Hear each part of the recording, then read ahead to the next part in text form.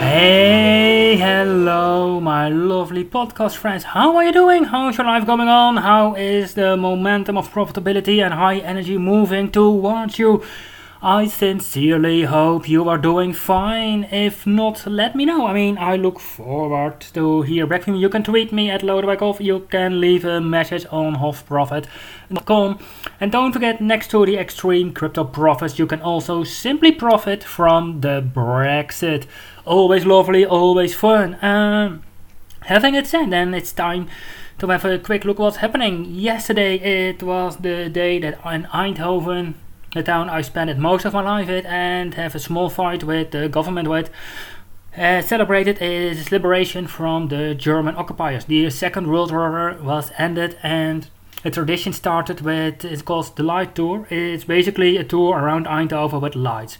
It started with Philips, who said in 45, well, the war was over in Eindhoven for already a year.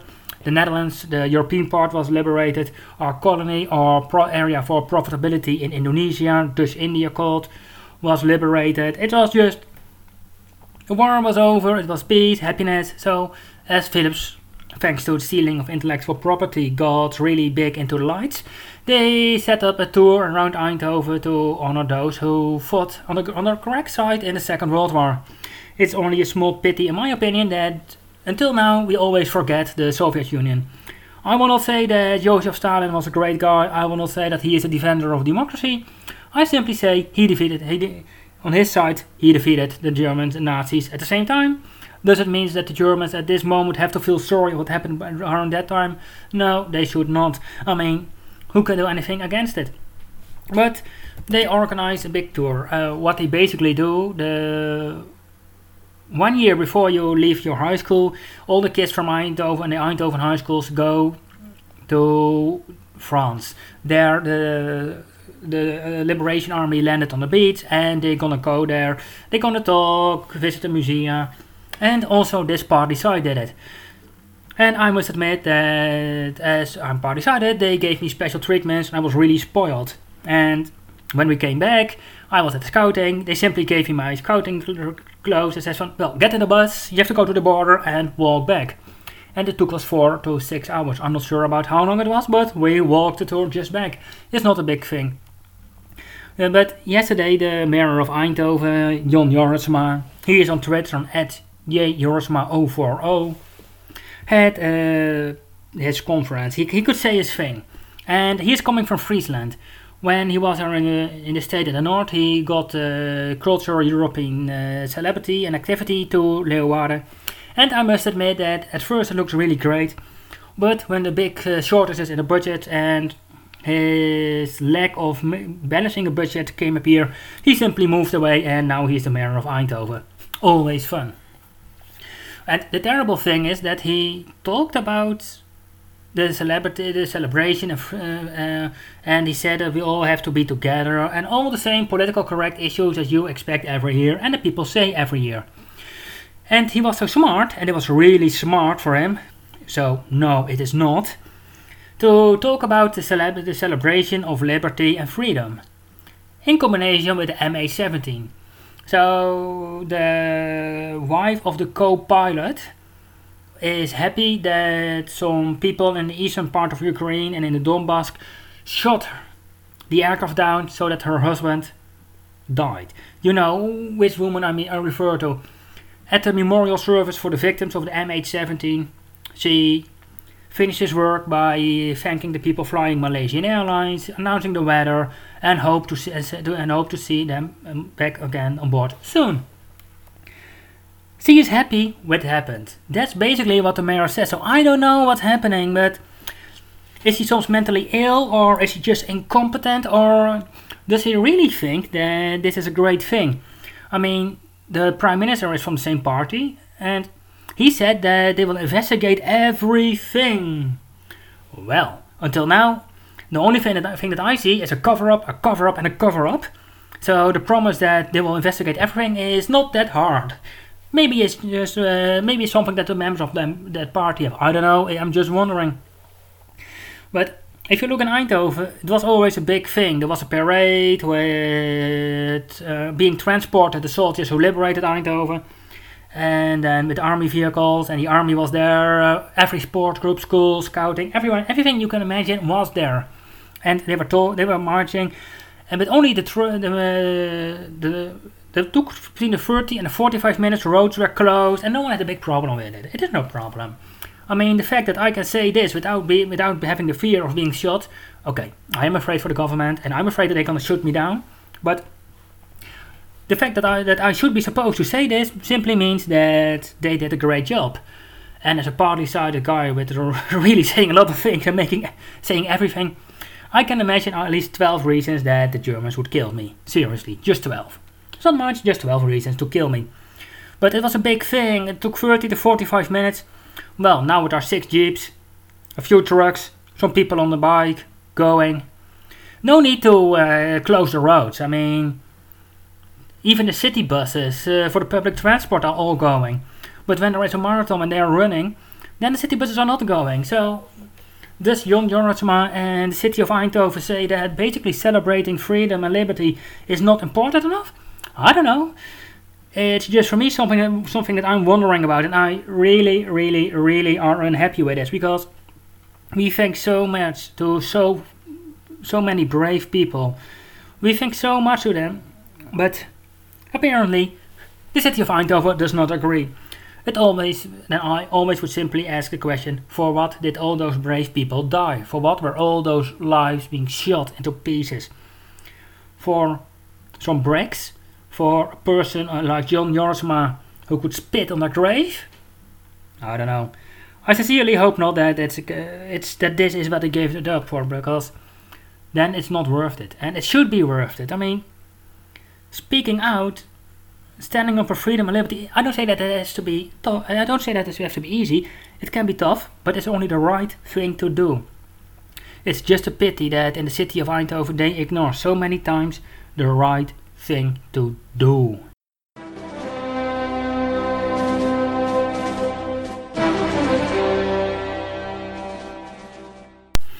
Yeah, well, it's a sad thing, but it's time to move on with the show, and I sincerely hope you enjoyed the show. What you think about the last segment, you can tweet me at Lodewijkhof, and I will try to get my hands on the mirror's comments. So, let's move on. To be said, yeah, I'm still a bit angry about it. I should not be, but it's just those people gave so much, and if this is the way they are treated by the mayor, then it's terrible, just terrible. Well, having it said, time to move on. I got an interview with John Rubino. John is editor of DollarCollapse.com. He is engaged in a lot of great, interesting things. He will introduce himself, and we are going to talk about the dollar, the way we are now treating the world, towards where we are heading. Is the world what will happen from the collapse of a society, or when the dollar will lose its world reserve status, and also about why and what to benefit from it and how to protect yourself, because he and I agree on the fact that this is gonna happen, and we know for certain it's gonna be like hell, seriously hell. So how could you survive on it and thrive on it? Because doom and boom is a matter of a fact. Doom and boom investing is something I really believe in, but you should get ready for it. Prepare yourself and do it. Well, here is Jon, and I would say, let me know what you think about it. Tweet me at Lodewijkhof.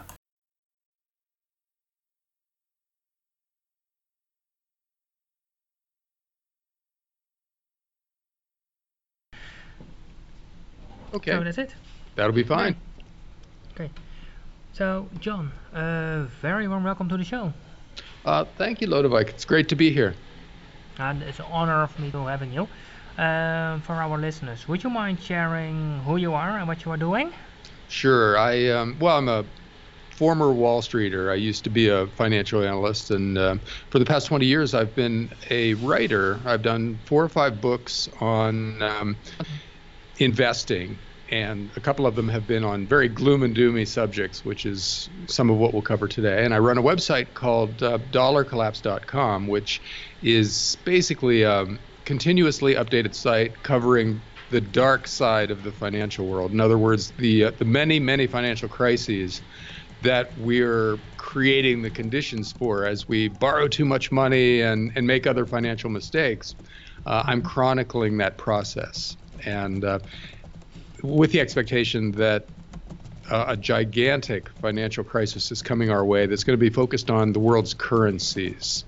So a major currency crisis is coming, and how do we protect ourselves from something like that, which is really unique in most people's experience? And why do you think that there will be a major global currency crisis? Well, we're making all the mistakes on a global basis that individual countries have made in the past. In other words, during the course of human history, many countries have decided to try to create too much currency, and in other words, have the government grow to the point where it can't finance itself just through taxes, so it debases its currency by either creating more or diminishing the quality of the existing currency. And that has always and everywhere led to a plunge in the value of that currency and a disruption in the lives of the people who depend on that currency. Well, the difference today is that we're doing it globally. Beginning in 1971, the world went off the last vestiges of the gold standard, which used to control the amount of money that countries can create. And in that way, it limited inflation. It limited the ability of countries to devalue their currencies. Well, no major country has that limitation anymore. Everybody's operating with essentially an unlimited credit card. And human nature being what it is, we're abusing that power. The U.S., of course, is leading the way because we have the world's reserve currency, which means everybody wants dollars, which gives us the ability to print or otherwise create new dollars with impunity. And we've done that on a vast scale over the past 30 years. So you can measure the amount of currency that's being created basically by the amount of debt that exists in the world. And global debt has been soaring in recent years. And it's leading to bigger and bigger asset price bubbles, which then burst and lead to bigger and bigger financial crises, which are met with even more money creation by the world's governments. So wherever you look, there's a financial crisis brewing. It's different in different systems. For instance, the Japanese government has borrowed more money as a percent of GDP, in other words, in relation to the size of its economy, than any government has ever borrowed. And it is now so deeply in debt, excuse me, that there's really no way out for it other than, gigantic devaluation. China has similar problems. Europe has different but similar problems in the sense that it's going to result in the same thing. And the U.S., of course, is leading the way down this path. So maybe it's just me as self-employed, party-sided guy who makes a decent amount of money. Does anyone have a clue how to pay off all those debts? Oh, yeah. I mean, historically, you just make your currency less valuable. And in that way, you can pay off your debts in easier to obtain currency. In other words, you pay off the nominal amount of debt, but you're giving much less value in return for the money that you got originally. That's how it's always been done, but that leads to everyone losing faith in that currency and then dumping it. Once people find out that it's the explicit policy of their government to make their currency worth less each year, they don't want to hold it anymore. As soon as they get paid, they convert it into real stuff of one kind or another, and that sends the price of the things they're buying through the roof. So you get inflation, but it's not inflation due to an oversupply of currency. It's inflation due to a lack of faith, a collapse in confidence, if you will, in the currency itself. In the Austrian School of Economics, that is called a crack-up boom. And that's probably what we're headed for. That's how we'll get out from under this debt. But it'll cause a huge disruption in the lives of the people who have trusted the world's governments. If you've got a big bank account in euros, for instance, or dollars or yen, and we devalue those currencies by 50% or 70%, the value of your savings goes down commensurately. So your life is ruined because of the mistakes that governments around the world are making. And traditionally, historically, that leads to political crises, which frequently, give us some kind of a dictatorship. France did this after the French Revolution in the 1780s, and ended up with Napoleon and a whole generation of European war. Yeah. As a European guy, I can say he's not a Democrat. Yeah. He brought great insights. He really brought Europe forward, but the only thing he did not bring was democracy, literally. Yeah, and you had continuous war while he was in office, generally. Yes. And then Germany in the 1920s had a hyperinflation, and then very soon after that got Adolf Hitler. There are lots of other examples of the kind of linkage between financial crisis and then political crises that I'm talking about. And because this time it's global, the disruption could be commensurately bigger. It could be a much bigger deal than just one country screwing up, as in the past. And that's what's really worrisome, because where in the past one country might get a authoritarian government, what happens to the whole world if we do this? Do we end up with, a single United Nations-led dictatorship or something? I hope not, and that's not guaranteed to happen, but history says it's a very real possibility. Very scary. Okay. Would you say that the United Nations Security Council, with its permanent member, is a first step into that step, like a world dictator? Oh, I have no idea. We have a lot of multinational organizations. Yeah. The IMF now has its own currency, special drawing rights, or SDRs, and conceivably that could be the centerpiece of the next generation monetary system, which would put basically unlimited monetary power in the hands of a multinational organization, which could be the seeds of a kind of sort of dictatorship. You could also see it, as you said, through the United Nations. It could be through regional blocs turning into governments, in the sense that, for instance, in Europe now, they're talking about the United States of Europe, where a central government controls most of the main functions of the constituent states. Let several blocs like that decide to merge in free trade agreements and political unions, and because there's a crisis in which they see that as the lesser of two evils, then you get a huge regional or even global government out of it. And these are not going to be friendly organizations when they evolve, because they're evolving in a crisis, which means they're going to have to meet extreme circumstances with extreme restrictions. So we'll see capital controls and limits on free speech, and the things that people in most developed countries just take for granted as their God-given freedoms.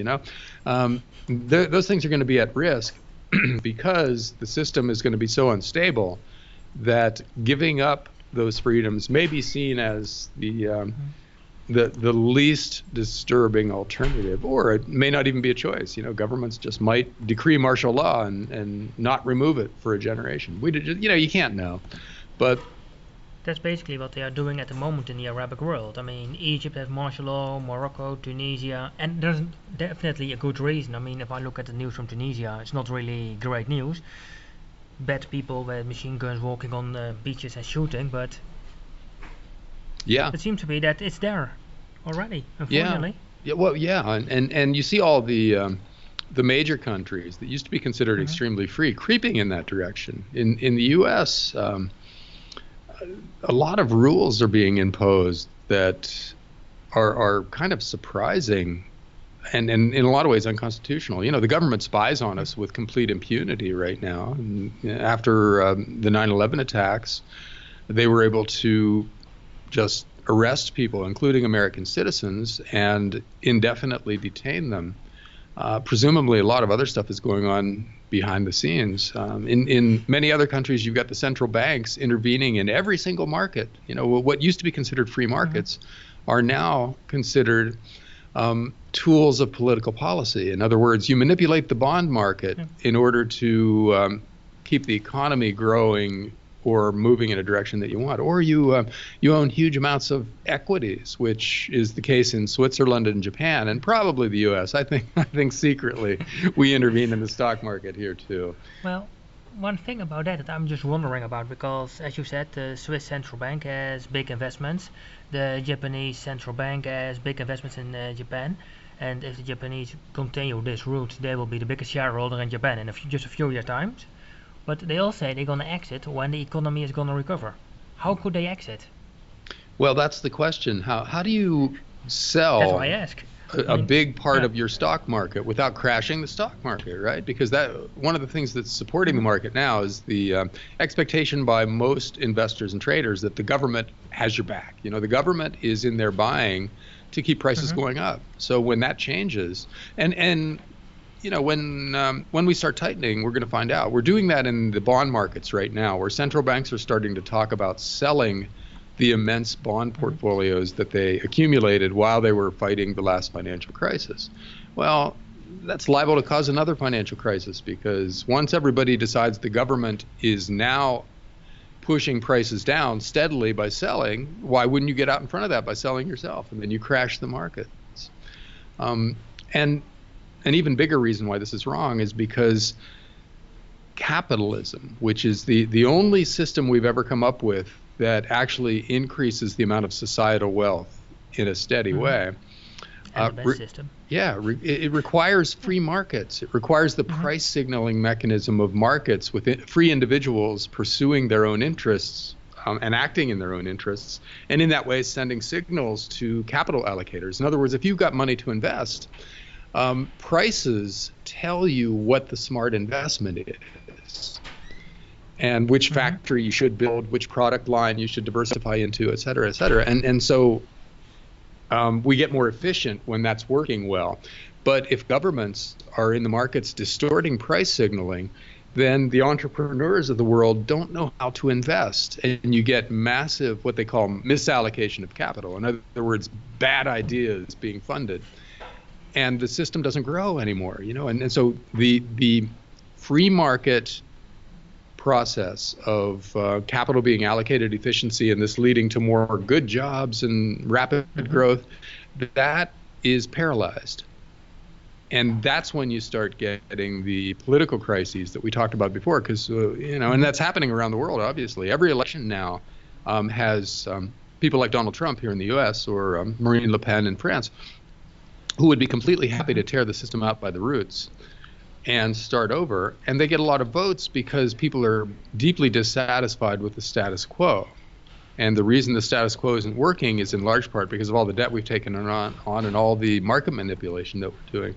So we're creating the seeds for more contentious elections that bring in people who are, for instance, anti-Euro in Europe, or anti-free trade in the U.S., or very militaristic, or whatever. You know, you get people who are not wedded to the status quo and are willing to make radical changes.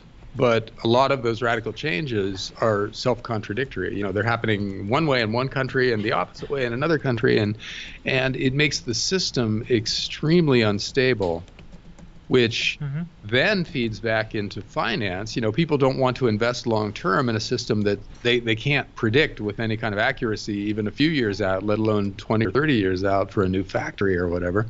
And so productive investment just dries up. And it makes sense. It makes sense. I mean, if I would look at the money I'm investing, if you say me where to invest in for 10 years, well, definitely not the bond market, not stocks, not shares, no mutual funds, no banks. No. You know, where do you put money now in the long term? And then if you're going to build a factory that's going to last a long time, and you know, you need it to generate positive cash flow for 30 years in order to pay off the initial investment and all the work and everything that you put into it. And you have no idea what the world is going to be like 30 years hence, because even 2 or 3 years hence, even past the next election cycle, you can't predict anything. So you just don't invest that money. You know, go buy a yacht, go have fun for the next few years. Well, that's happening in a lot of places. You know, you've got huge amounts of money. Rich people are buying fine art, and they're buying Bitcoin, and they're buying London penthouses, and you've got these huge storage centers in major global airports where the rich people just store their stuff outside the jurisdiction of any individual country. That money could be Smart. flowing into factories, but people are afraid to invest in factories. Or you've got corporations buying back their shares rather than investing in new productive equipment, right? And that's what's propping up the U.S. stock market. Is we've lowered interest rates to the point where it's a cash flow positive deal for corporations to buy back their stock and then not have to pay dividends on that stock. So they do that. It pushes up the price of the stock, but that money would otherwise maybe have been invested in new productive capacity, and that's not happening. So the system stops working, and that's where we are now. We're in the the intermediate stages of capitalism dying around the world, and what comes next is going to be very dark and very scary. And what will happen if especially the US dollar will collapse and lose its global reserve status? You see China is now accepting payments for oil which are paid back by gold. So it's just a small bite of the global reserve status, but it's a beginning. Yeah. Well, because the What will U.S. happen with the dollar Oh yeah, the dollar is at extreme risk and here. the US? Yeah, and because we can't pay our own bills, we have to borrow money to meet the government budget and to support the manipulations in the private sector. And do that now because everybody wants dollars. You can print as many dollars as you want to and just send them out into the world, and people will give us real stuff for those dollars. But that also led us to abuse the privilege of having the world's reserve currency. We built this $1 trillion a year military empire that we use to bully the rest of the world. And other would-be powers, obviously, understandably, don't like that. China and Russia are deeply frustrated with the way the U.S. behaves in the world, as are most other countries, and so it's not a surprise that they're taking steps to remove that what used to be called the exorbitant privilege of reserve currency status from the U.S. And this is just beginning, but once it really gets going, then the world won't need as many dollars. Because right now, you need dollars if you're going to buy oil, for instance. And if you need dollars if you're going to engage in most kinds of international trade. Well, if you don't need those dollars anymore, you'll just sell those dollars, right? You'll convert them into other stuff. And that downward pressure on the value of the U.S. dollar could accelerate to the point where nobody wants to hold dollars anymore. We'll go from everybody wanting dollars to nobody wanting dollars. And then in the U.S., we're in trouble because we can't live within our means, So we would see the government's finances just crater. It would be terrifying to watch, but it's very possibly coming in the next few years. But is it not also simply the solution for the US? Simply live within your means. Don't raise the debt ceiling, lower the debt ceiling. Even if it's $1 a day. Yeah, I mean that's the obvious solution, but we're programmed by the past 30 years to just spend whatever we want on anything we want, and that this whole generation of politicians have never had to say no to major constituencies, so they don't know how to do it. Usually the market imposes that kind of discipline on an undisciplined system eventually, and that's what will happen to us. We'll have a gigantic crisis, and we'll have to, at the bottom of the crisis, figure out how to live within our means. But one thing we won't be able to maintain going forward is this gigantic military empire. Another will be the cradle-to-grave entitlement state that we build up at the same time. We can't have both of those things, and it's arguable that we can't have either of them going forward. So the process of us coming to grips with the fact that the U.S. is 5% of the world's population. We can't dominate the global economy and the global geopolitical system forever because we're just a tiny sliver of the world. There's no way that we can accumulate the resources needed to maintain dominance in every aspect of global life. It's just unnatural if the rest of the world is going to develop, and which is what we really should want. We should want Europe to become even richer and freer than it is now. We should want China to become a first world country. We should want Russia to become stable and rich. And we should want Japan to figure out its demographic issues and lead the world in robotics going forward. All of those are good things. But they also bring with them the relative diminution of U.S. power. We can't have everybody else become richer and freer and more powerful, and still dominate them, right? We have to become one of several major players in the world rather than the dominant player in the world.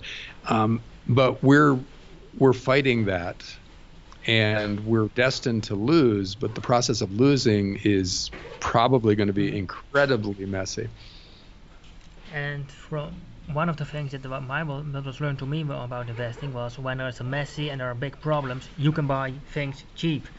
So it's a really cynical and sarcastic way to think about it, but how can we benefit from the collapse of the dollar and this change? Well, yeah, I mean, that's all that's left for us to think general. about. Yeah, sure. Just in general, not the individual thing, but just in basics. What to do? Well, see, we can't fix the political system. We can't fix the economic system. All you and I and your listeners can do is focus on our family, try to protect ourselves and our families from the stuff that's coming. And historically, we've got a lot of good advice coming to us from what countries did in the past and what worked and didn't work then. If your country is destroying the value of your currency, then you get out of that currency. In other words, don't hold a big bank account in your local currency because that's going to lose value dramatically. Do shift into real assets. In other words, farmland tends to hold its value over long periods of time. Oil wells and other high quality energy assets also have done okay because they're real. They have actual utility that doesn't change when we change the unit of measure that we're using in the stock market. And then, of course, gold and silver. They're forms of real money that have been money for 3,000 years and are hard to get. You have to dig gold and silver out of the ground, and that's laborious and difficult and expensive. And because of that, the supply of those monetary metals only goes up by 1 or 2% a year, which means they tend to hold their value because they can't be inflated away. You can't make so much more of them that they lose their value. So historically, they've bought about the same amount of life's necessities as they did a decade previous or 1,000 years previous. In the Roman Empire, an ounce of gold would buy you a pretty nice men's toga. And today, an ounce of gold will buy you a decent men's suit. Same thing with most of life's other necessities. And that will probably be true going forward. So if you buy precious metals, you'll tend to maintain your purchasing power. In other words, your real wealth will stay the same while everything is going crazy around you. Other things that you should be doing for the coming crazy times is to try to protect your career as well as possible by making yourself, for instance, indispensable at work. Don't just show up, do your job, and go home. Figure out what the company needs and get good at those things and offer your services to your bosses on the things that they desperately need to have taken care of. And in that way, you increase the odds that you'll be kept on when a lot of other coworkers are being laid off when things really get crazy. And the final piece of this puzzle, I think, is to embed yourself as completely as possible in your community. In other words, make as many connections locally as you can, because those are the people that you're going to depend on when the big systems don't work as well as they used to for a while. So whatever it takes to embed yourself in the community, join organizations that help other people, be part of a church or more than one church, and generally get to know your neighbors as well as you can, because the time will come when those connections are increasingly valuable. So add it all up, be as indispensable at work as possible. Shift your finances from financial assets, government bonds, and currency to real assets like precious metals and well-chosen pieces of real estate, and embed yourself in your community, and then you'll get through this at least better than you would have. There's no guarantee that everybody comes through this unscathed, but the people that take the steps now to make themselves resilient will be the ones who tend to do best. Okay. That sounds like a really good advice, and from that side I would like to thank you for your time and for the interview. Yeah, and that's it, and more of it, and more of these great things tomorrow, and talk to you then.